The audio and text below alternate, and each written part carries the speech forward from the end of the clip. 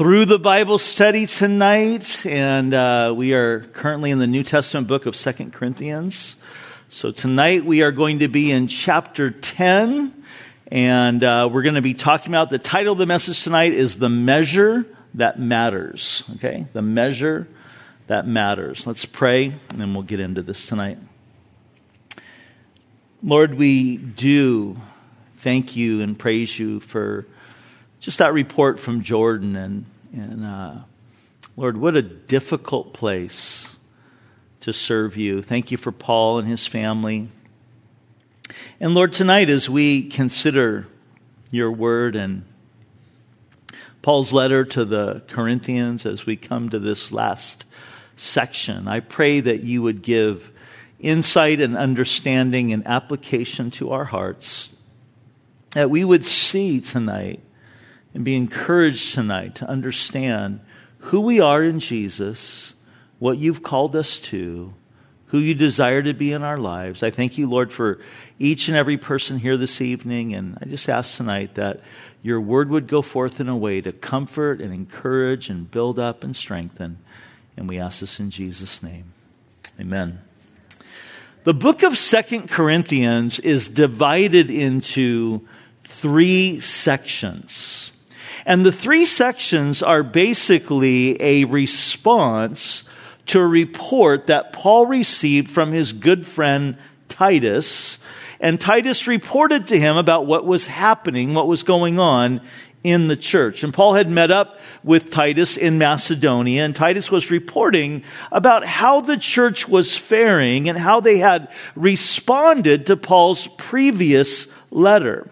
And so Paul responds to that report by writing this book that we know as 2 Corinthians, and he divides his response into 3 sections, basically dealing with 3 responses. The first section is chapters 1 through 7, and we have seen that those chapters are full of great comfort and gladness and exaltation, because Paul was stoked in what Titus was telling him about how the church was faring and how they were doing, that for the most part that they had responded very well to Paul's previous letter, that they had dealt with one of the biggest issues that were going on in the church. And if you were with us when we went through 1 Corinthians, that was a hard letter, right? I mean, there was just week after week after week of rebuke, because Paul was having to deal with all the mess that was going on.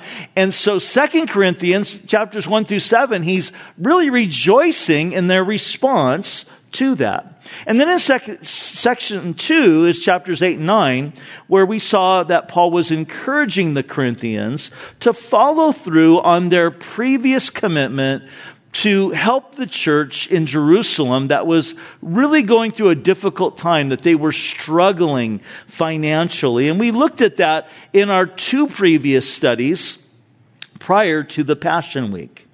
Well, chapters 10 through 13 make up the final section.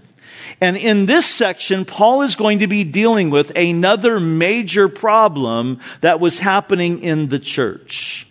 And I think one of the things that the New Testament makes very, very clear for us is this, that in the church of Jesus Christ, the church is not perfect. It's been said that there is no such thing as a perfect church. And if you find one, don't join it because you'll ruin it, right? You've heard that before. It's true. The church is not perfect because the church is made up of imperfect people. The church is made up of sinners, of broken people. It's one of the reasons why I always remind you that the church is full of broken people. We are all those who are broken, and we're in the process of being transformed by a loving Redeemer. Now, I'll be honest with you that there was a time where I really struggled with this idea. You see, I had what I would call sort of an idealistic view of what the church should be. And I think that kind of came out a lot in my early days of preaching that, I just thought, hey, the church is full of people who are desiring to be like Christ. And the church is full of people who are eagerly trying to follow the Bible. But what I have discovered is the church is full of people who want to do the right thing, but are constantly struggling with their flesh, who are constantly struggling with their old nature, who can identify with what Jesus told Peter when he said, the spirit is willing, but the flesh is weak. And the church is made up of people who are still in process. That we are all these people who are still growing and we haven't got it all together. We're still learning how to walk, like we talked about on Sunday, in that resurrection power. And the church is really a mixture of a wide variety of people who are all in different stages of their maturity and walk with Jesus. A wide variety of people who are all in different stages of their learning how to walk in grace. And the bigger the church is, the wider that variety is going to be of maturity in that body. And thus we make up the church, or when we look at the church, it's one of the reasons why, because that is the makeup of the church, that we really need to show grace and patience to one another, because we are all a work in progress. Can I get an amen to that? Another thing that's been surprising about the church is that there are always people in the church with wrong motives and agendas. There's always going to be that. There's always going to be false teachers who are seeking to take advantage of God's people. And that shouldn't surprise us, because Jesus said the church would be full of the wheat and the tares. And Paul actually told the elders of the church in Ephesus in Acts chapter 20, he said, beware, be on guard, because savage wolves are going to come in among you. And he wasn't talking about animals. He was talking about people that were going to come in, and they would be wolves. And you know what wolves do? Wolves prey on sheep. You can always tell who a wolf is. Wolves prey on sheep. They want to eat sheep. They want to take advantage of sheep. Well, it's the false teachers and the wolves that Paul is addressing here in this third section of chapters 10 through 13. And Paul is going to come against them in a very, very strong manner. In fact, the language in these chapters is so strong, at times it feels like someone else is writing it. It feels like, man, this doesn't sound like Paul because of his harsh tone. But his harsh tone should not surprise us, because the same thing was modeled by Jesus. You know, the only people that Jesus came against harshly, strongly, were the false religious leaders who were taking advantage of the people of God. So this is what this third section is about. And the problem in Corinth was this. These false teachers in Corinth were challenging Paul's apostolic authority. You see, and this is the reason, don't miss this. If they could undermine Paul's authority, then they could undermine his message. And that's always what false teachers want to do. So if they could undermine his authority, they could undermine his message. And so for the sake of the true believers in Corinth, Paul is going to address these accusations. And he begins by giving insight into the spiritual battle that was taking place. Look at verse 1. He says, now I, Paul, myself, am pleading with you. And here we see his heart. He's like saying, look, I'm begging with you. I'm begging you guys. His heart is for this church and these people. I'm pleading with you by the meekness and gentleness of Christ, who in presence am lowly among you, but being absent am bold towards you. But I beg you that I am present, I may not be bold with that confidence by which I intend to be bold with some. Now Paul's saying here, look, I'm pleading with you, and it might feel like I'm coming on strong, but I'm doing that now because I really don't want to come on strong when I come to see you again. but he says, there's going to be some that I'm going to come on strong with. And he's identifying here who they are, these false teachers. He says, who think of us as if we walked according to the flesh. In other words, there are those who think that we're really not spiritual at all. And then he says this, for though we walk in the flesh, we do not war according to the flesh. Paul says, look, we're human, just like anybody else. We're walking according to the flesh like everyone else, but understand this, the battle that we're in is spiritual.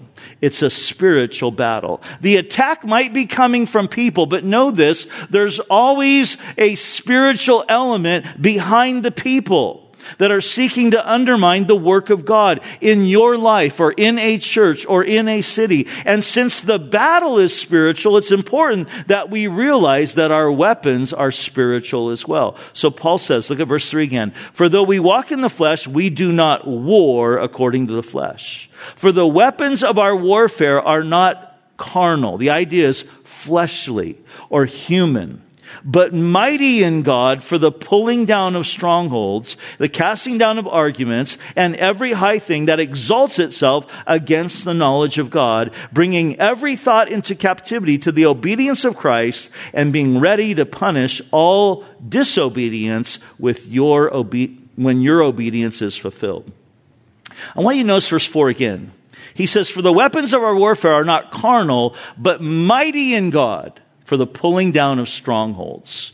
Strongholds in ancient times were the most fortified places.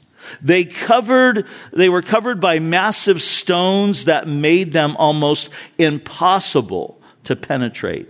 And built within the stone walls were these high towers that were these lookouts where they could see where the enemy was coming from. So here's what Paul's doing. By using this term strongholds, Paul is identifying the strongest fortresses in society that were currently holding people captive. And in verse 5, he identifies what is behind these strongholds when he says, casting down arguments and every high thing or every high tower that exalts itself against the knowledge of God. Here's what Paul's telling us. The strongholds are a result of arguments and reasonings and philosophies that exalt themselves against the knowledge of God, that seek to undermine the message of the gospel. And please would you notice that these strongholds are not demons. That's not the context here. He's talking here about ideological fortresses, philosophical fortresses, religious fortresses that directly are aimed at undermining the knowledge of God. Philosophies and ideologies and false religions that are, yes, inspired by demons, but it's these ideologies that create these strongholds that put people in bondage. And one of the biggest ones that was happening in Paul's day were these Judaizers or these legalists that were coming into the churches that had been established and telling people if they really wanted to be saved, they needed to follow the law of God. They needed to follow the law of Moses. They needed to be circumcised. That's what we're going to see a lot of when we get into the book of Galatians in a few months. About a month and a half in June. But these Judaizers, these false teachers, and I love what Calvin said about this. He said, for nothing is more opposed to spiritual wisdom of God than the wisdom of the flesh, and nothing more opposed to his grace than man's natural ability. Now, I want us to think about today, what are some of the strongholds in our culture? Those are big strongholds in their culture. What are big strongholds in our culture? Well, I think religion is another one of them. So a lot of people who have a false sense of security that they're going to go to heaven because they belong to some church, because they were christened as a child, or because, they were baptized as a child, or because, they belong to such and such church, but they have no relationship with God. That's a stronghold. That's a false ideology. Another one is relativism. The idea today today that says there are no absolutes, that, you can just kind of do what you want. What's right for you might be right for you, but it's not right for me. And we just kind of all do our own thing. That's a stronghold today. That's a message that's spreading in our culture that is holding people in bondage. Materialism, sexual perversion, pride, greed, bitter, angerness. These are all strongholds, and behind every single one of those strongholds is an ideology or a philosophy that, listen, has distorted the biblical view of man's existence. It's always aimed at that. Ideologies that want to make us not created in the image of God, but created in the image of some animal, that we're evolving, that type of thing. And anything that we can do to kind of detach ourselves from relationship with God, because if we can attach ourselves from relationship with God, then there's no one to answer to. And these are these ideologies, and people buy into it, and it creates bondage. It's why Paul would write in Romans, hey, don't let the world squeeze you into its mold. That's what the world is always seeking to do right now. It's seeking to squeeze us into its mold. It's seeking to undermine what the Bible says about marriage, what the Bible says about gender, what the Bible says about sexuality. These are all ideologies that our world right now is seeking to shape us into. These are the strongholds that are holding people today, and you see it, people in this place, and they're in bondage. And so the question is, Paul says, but we have these weapons that are mighty in God for the pulling down of these strongholds. What are they? I think there's three main ones. The first is the Word of God, the gospel.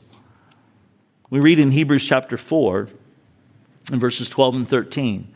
For the word of God is living and powerful and sharper than any two-edged sword, piercing even to the division of the soul and the spirit and the joints and the marrow. And it is a discerner of the thoughts and the intents of the heart. There is no creature hidden from its sight, but all things are naked and open to the eyes of him to whom we must give account. And church, can I tell you this?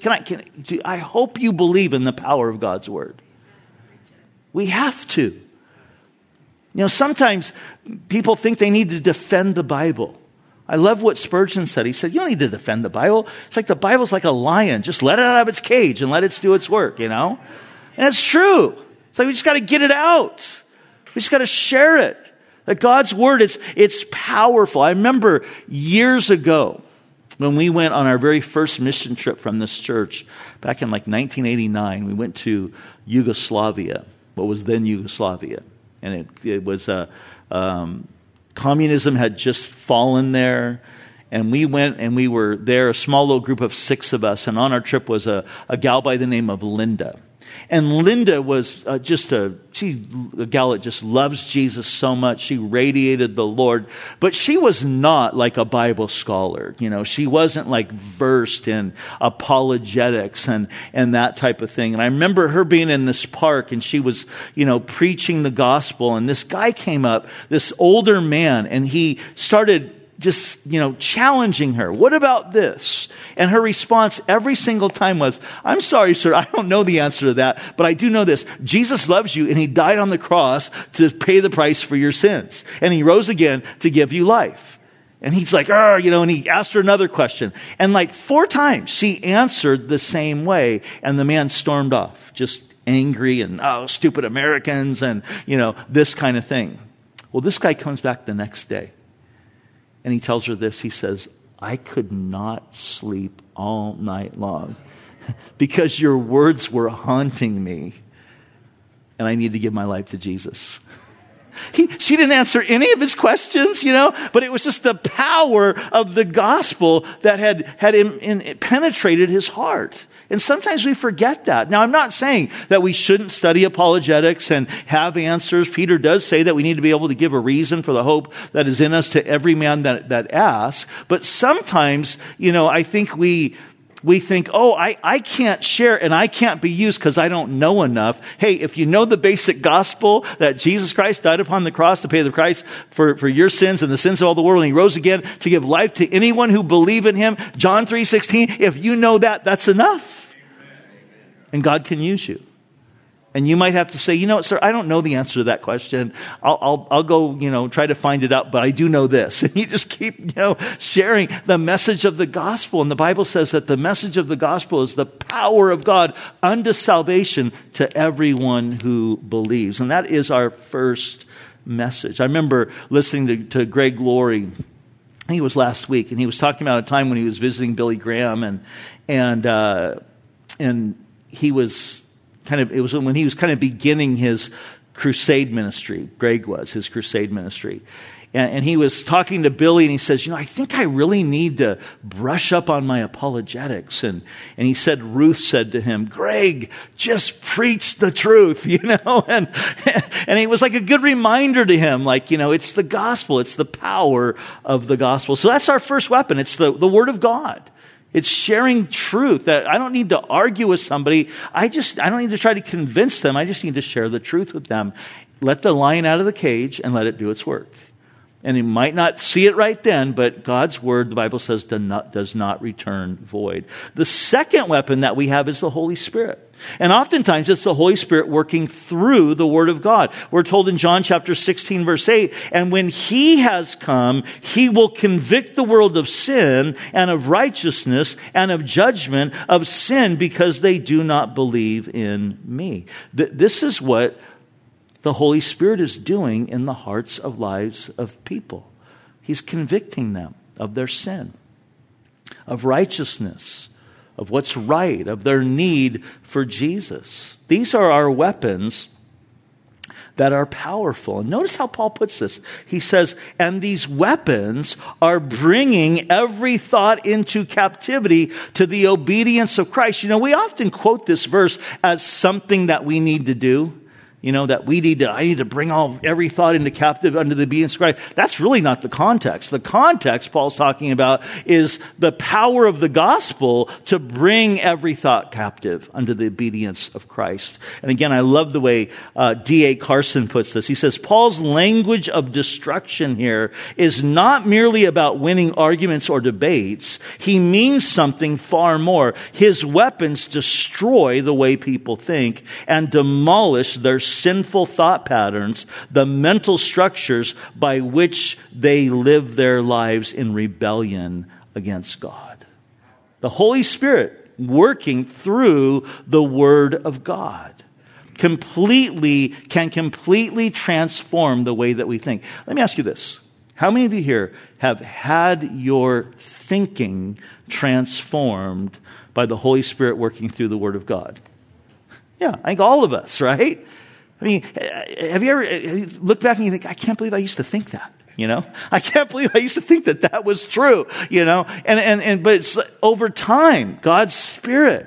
I remember, when I first was getting married, I had a really kind of warped view of what, marriage was about. I thought, I know everything I need to know about, marriage. The Bible says the wife needs to submit. I know what I need to know, And boy, did I learn that. Man, there's so much more about it than that, And this transformation, Holy Spirit, opening my eyes and making me realize, gosh, He has to do a lot of work in me if this thing's going to work out, And so this is what Paul meant in Romans chapter 12 when he said, having your minds transformed by the renewing of the Word of God.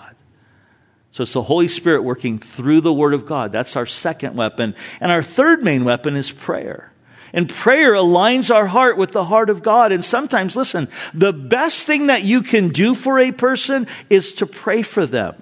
And I want to tell you this, that if there's somebody in your life that you have a burden for, that you want to share with, I want to encourage you to start praying for them before you ever try to start talking to them. And oftentimes it's much more beneficial to pray for them than to argue with them, because it's prayer that God moves and works. We believe in the power of prayer.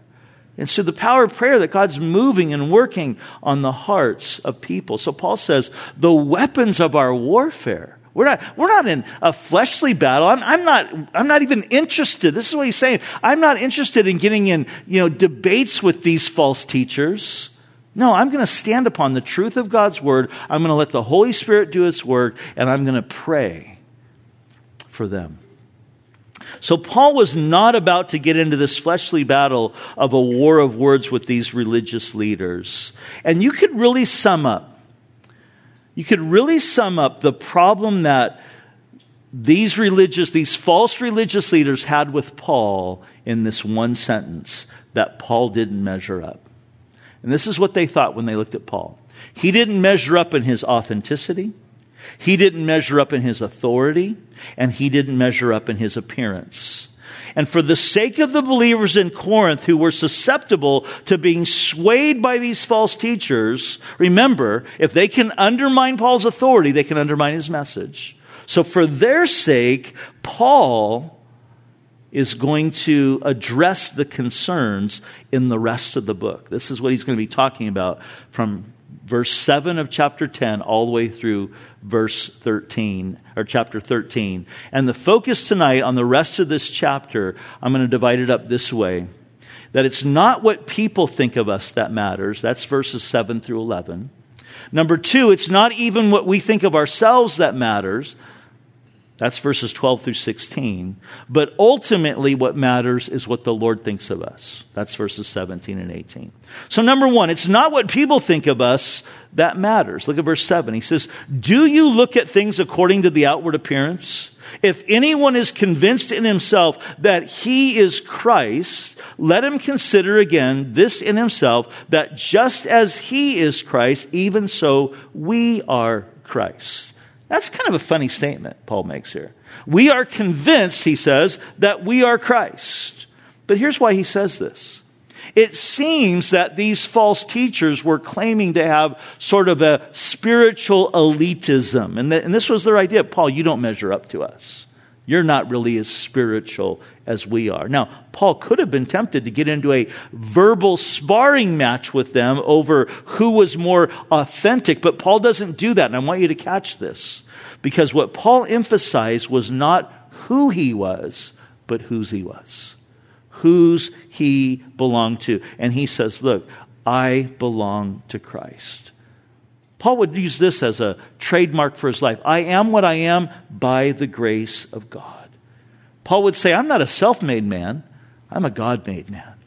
Paul went from being a persecutor, the persecutor of the church, to a preacher of the gospel.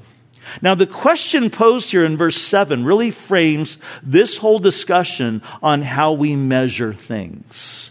And we could paraphrase it in this way.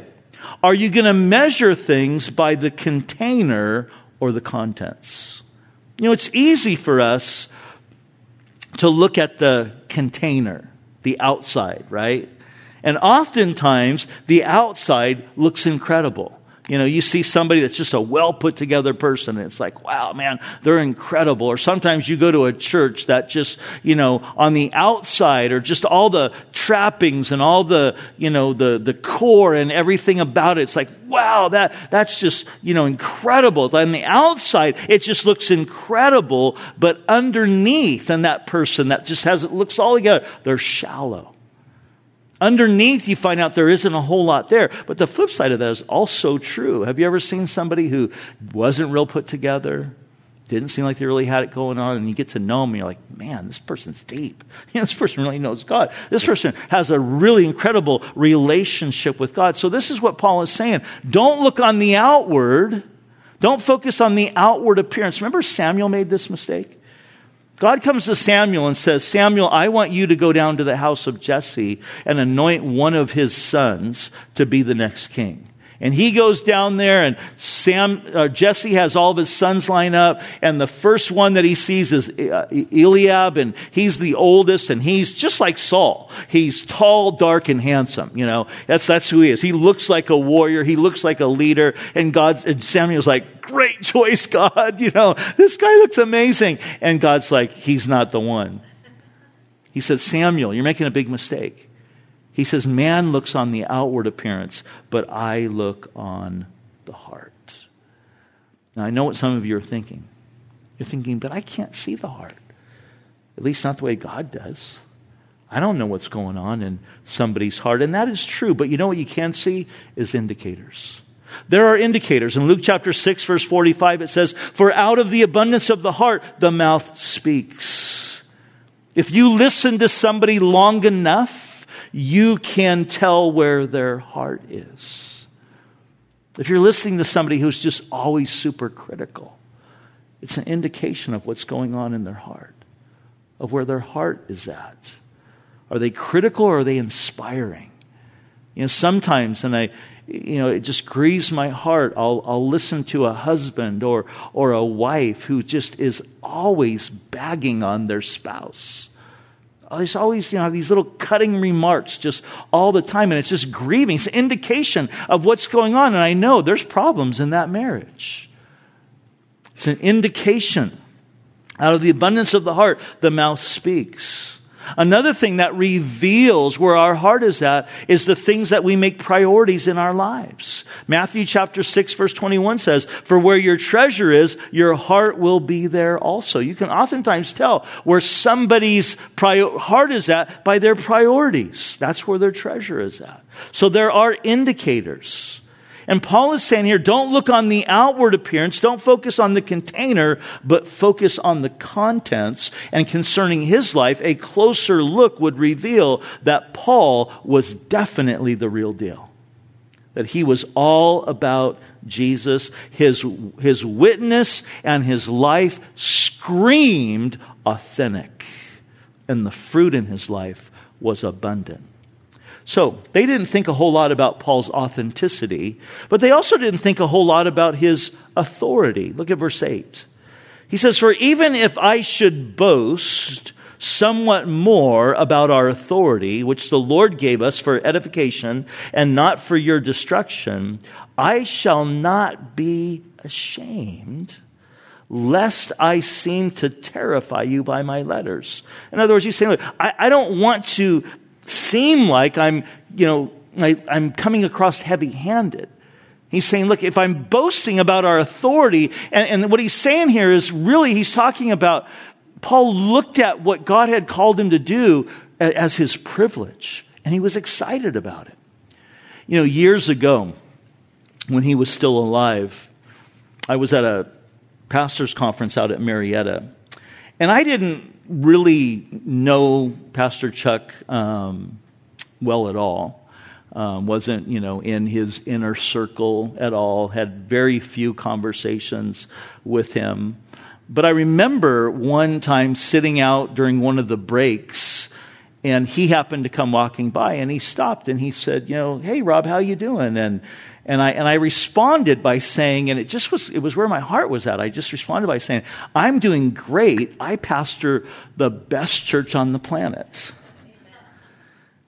And I'll be honest with you, that's how I feel most of the time.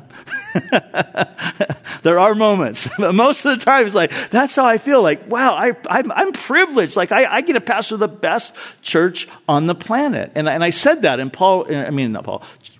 Pastor Chuck responded, "Oh," that was his response. And it was so funny as he walked away, I thought, God, that was the most stupidest thing I could have ever said. Why did I say that, Well, he got up and started the next session by saying, "I was just talking to Rob Salvato from Calvary Vista, and he said that he pastors the best church on the planet." And then he said, "That's how all of us should feel." And but that's Paul's heart here. He's like, if it seems like I'm boasting so much, it's because I'm just excited about what God has called me to do. And one of the biggest problems in the church today is that we're allowing the culture to shape the church rather than the church shape the culture. And because of that, the church worldwide is becoming much more liberal in so many ways. And in Corinth, they were having the same problem in the church, especially as it related to leadership. I love what commentator R. Kent Hughes offered. He offers this helpful insight. He said, in Paul's day, his enemies in Corinth had so effectively read their Greco-Roman culture back into their Christianity that they interpreted the gospel in terms of their values. They're taking the culture and using it to interpret the gospel, and it's influencing their values. That's what was happening in Corinth. There's nothing new under the sun, guys. Same thing. And one of the greatest or biggest areas where they manifested itself was in their view of leadership. Because in their view of leadership, they boasted in a leader's presence, in his bearing, in his, ability to command an audience. Like, wow, that guy can really, really command an audience. They boasted in a leader's rhetorical eloquence. They flashed their resumes and endorsements and their letters of commendations. They bragged about, their honorariums, how much they made and that type of thing. And they boasted in their connectedness, in who they knew and who they shared the platform with. That's what was going on in Corinth. That's exactly what's going on in so much of the church today. Today we live in an age where, and this just, I don't even get this, but they call pastors, there's rock star pastors. I just want you to know, I've never been called a rock star pastor, all right? But, rock star pastors who are admired for their speaking ability, their social media platforms, and who their celebrity friends are. And the church holds these men and sometimes even women today as icons. It's almost idolatrous until they fall. And we've seen a lot of them fall lately. And then they bail. But notice here, Paul, if we go all the way back to verse 1, Paul described his leadership traits as being this: meekness. Notice that in verse 1. Now I, Paul myself, am pleading with you by the meekness and the gentleness of Christ, who in presence am lowly among you. These are three things that marked Paul's leadership. Meekness. Now, meekness is not weakness. Meekness is power under control. Think of a stallion that's been tamed. A wild horse that's been brought under control. It's still powerful. It can run, 30, 40 miles an hour. It's powerful. It can climb a mountain. It can pull a wagon. It can hold people on top of it. It's power, but it's under control. That's what Jesus was. Jesus was all powerful. The most powerful human being who ever lived, but he was under control because he submitted himself to his heavenly Father. I only do that which my Father commands me to do. Jesus was meek, power under control. Paul also described his leadership with the word gentleness. The idea of gentleness is being kind and fair to people. And again, that's exactly how Jesus was. That's why they called him the friend of sinners. That's why the lowest people liked being around him, because he was kind and fair. Lowliness speaks of humility. And again, that was Jesus. He humbled himself even to the point of death. He humbled himself and became the servant of all. He washed his disciples' feet. But here's the thing. That's who Paul was. That's what he modeled, because that's what he saw in Jesus. But the false religious leaders in Corinth were not impressed by those traits. They admired leaders who were more forceful, who lorded their authority over others. But Paul knew what Jesus said about that. Let me read to you. I think it'll be on the screen, Matthew 20.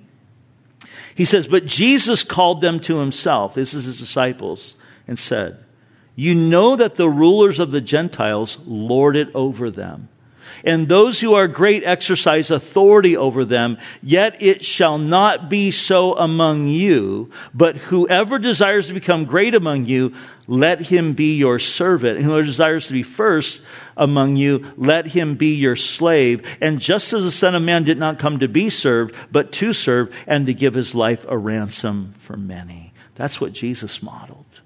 Paul knew that. I love what Warren Wiersbe said. He said, it's possible to be too big to serve God, but you can never be too small. Isn't that good? It's possible to be too big, but you can never be too small.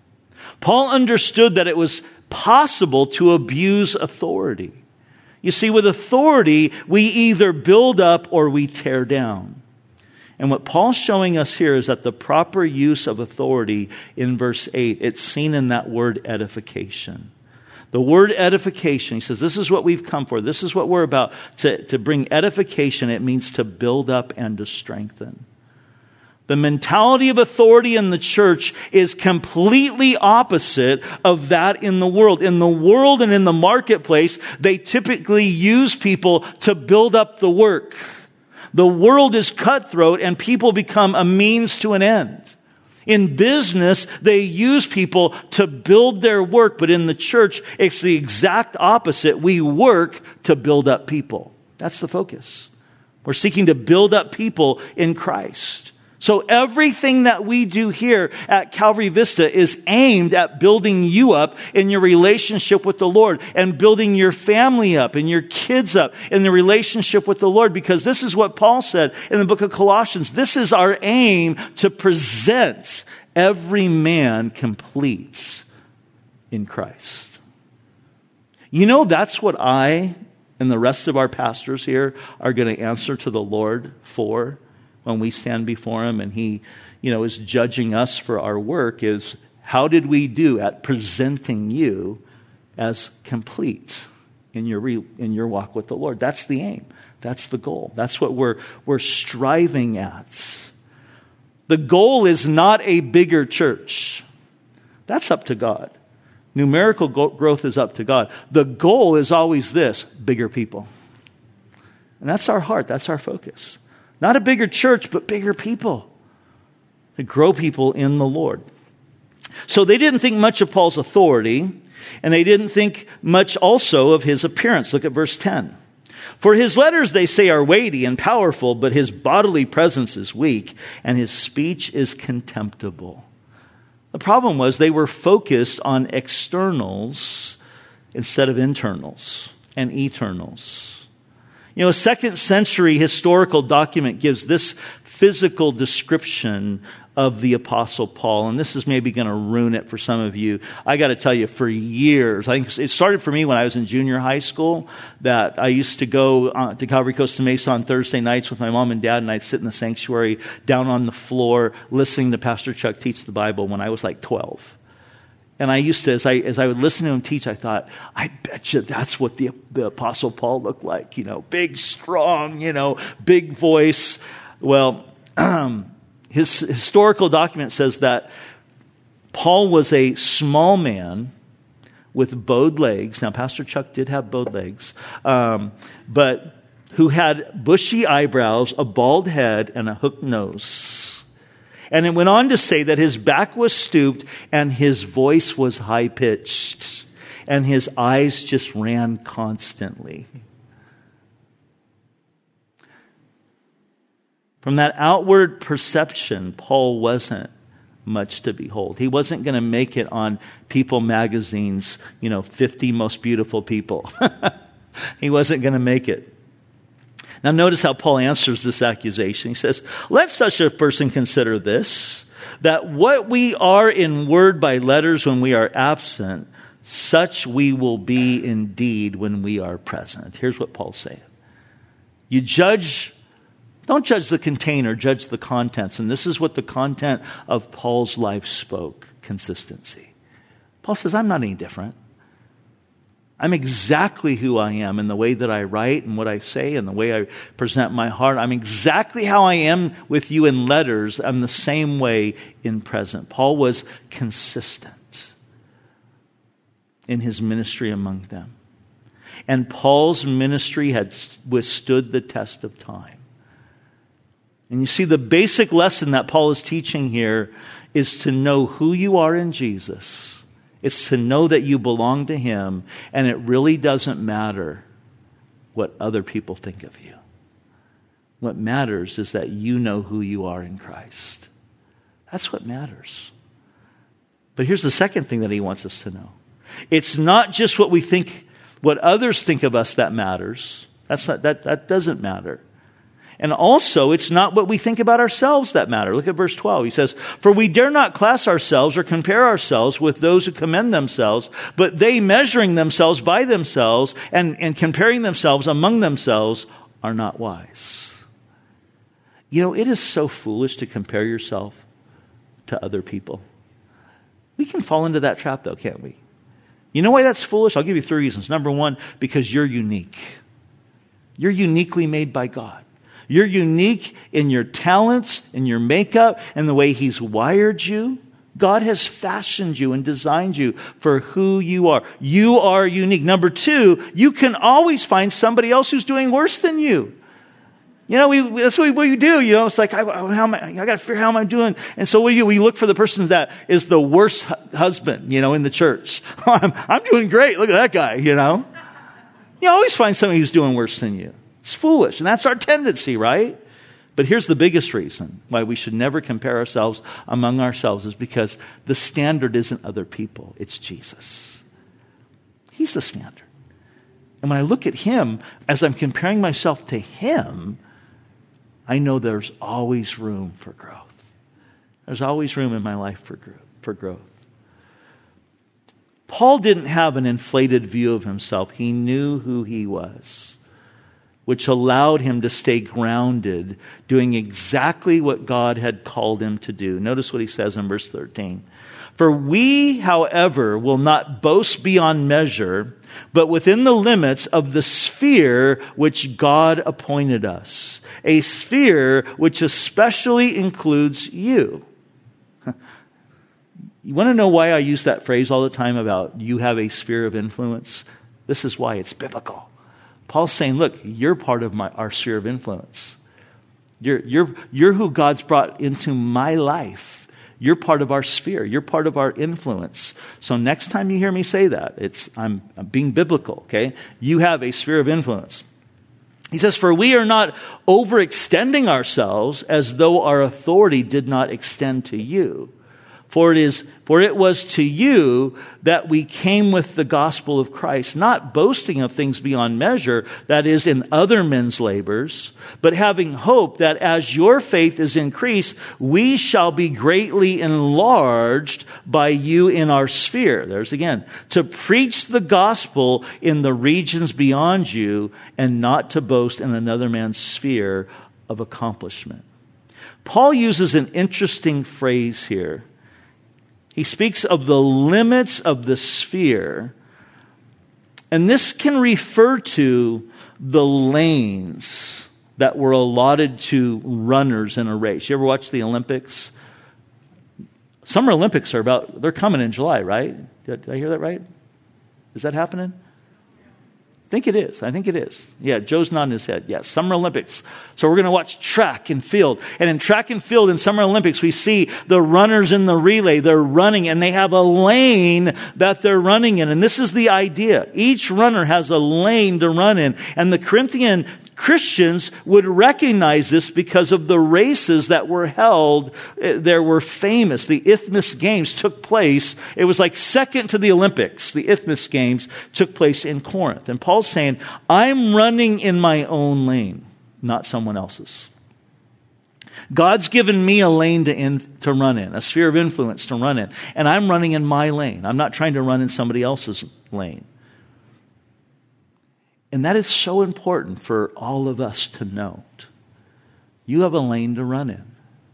You have something that God has called you to. God has called you to run in your lane, in your sphere of influence. And this is what God is wanting from all of us, is to see if that we're going to be faithful running in our lane. But what we need to also understand and be careful of is that we don't overstep our lane. We don't overstep our boundaries. If our view of ourselves gets inflated, this is what happens. This is the point that Paul's kind of making here. If our view of ourselves gets inflated, we try to widen our lane outside of God's will, and we fall on our faces. And I've seen this happen time and time again. I'll give you a couple of examples. I've seen it in men in business.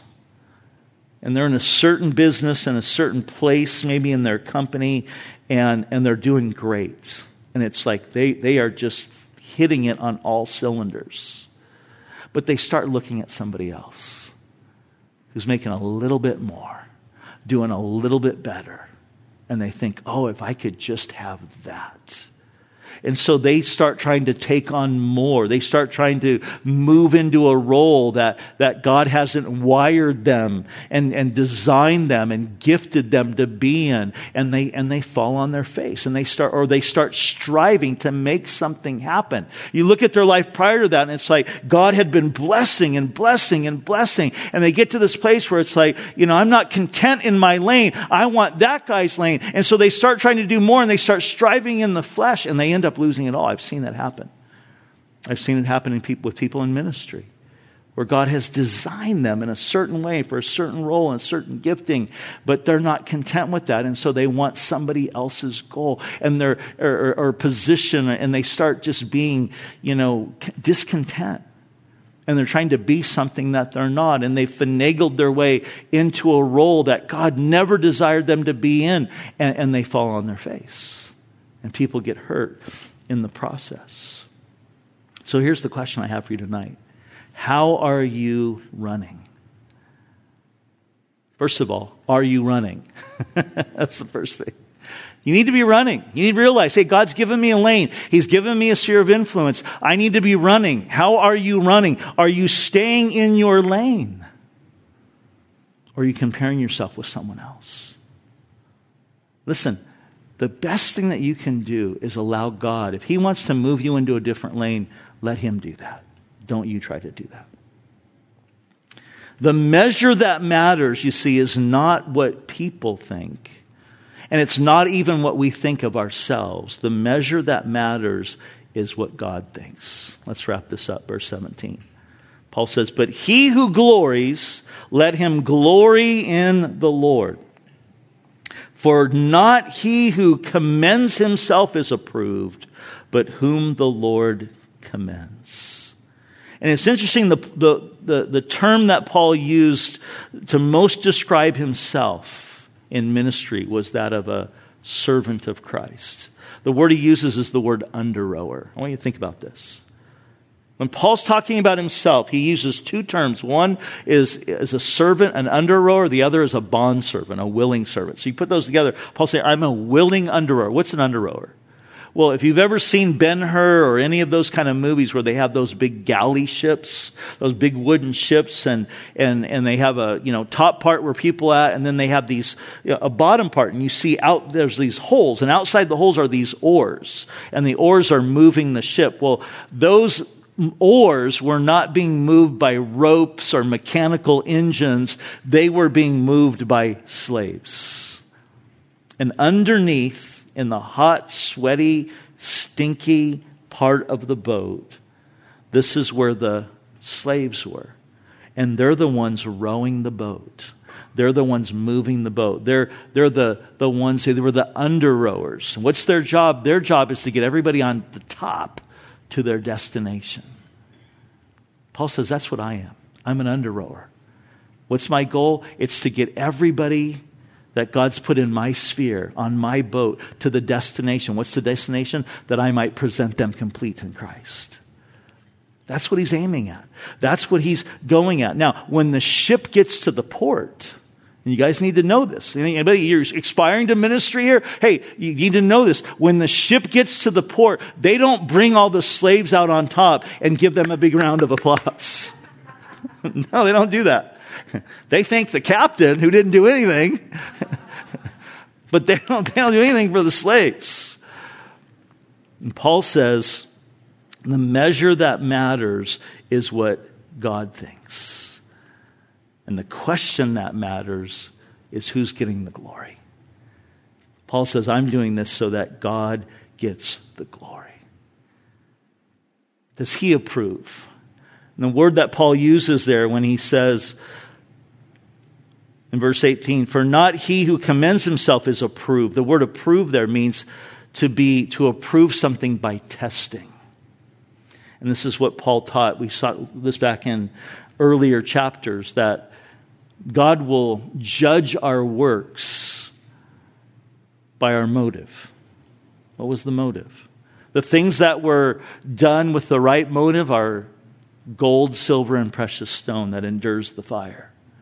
Things that were done for the wrong motive are like wood, hay, and stubble that gets burned up in the fire. And so the question that we all need to ask is this: are we doing what God has called us to? Are we running in our lane? Are we thinking rightly about ourselves and our relationship to Him? And I'll end with this story. There was a student, a violin student, who studied with a master. And he studied years and years and years to just perfect and really learn how to play the violin. And he had an opportunity to play at this big, very popular concert hall, and it was packed full of people. And this young man, he gave and he went through his, piece that he was playing, and he played it flawless. And when he was done, everybody stood in thunderous applause. They were just so impressed. But the young man was looking up in the balcony where the old man, his teacher, was sitting. And he was looking to see what his response was. For you see, he was playing for an audience of one. And guys, that's what we're doing. We're playing for an audience of one, Jesus. I'm not doing this for anybody else but Him. It's His applause that we're seeking after. He's the one that we want to run, and we're running the race, and we're running it with endurance, running in our lane, because our heart and our passion is we want Him to be glorified. Amen? Let's pray. Lord, we thank You so much for this, again, wonderful example that we see in the Apostle Paul.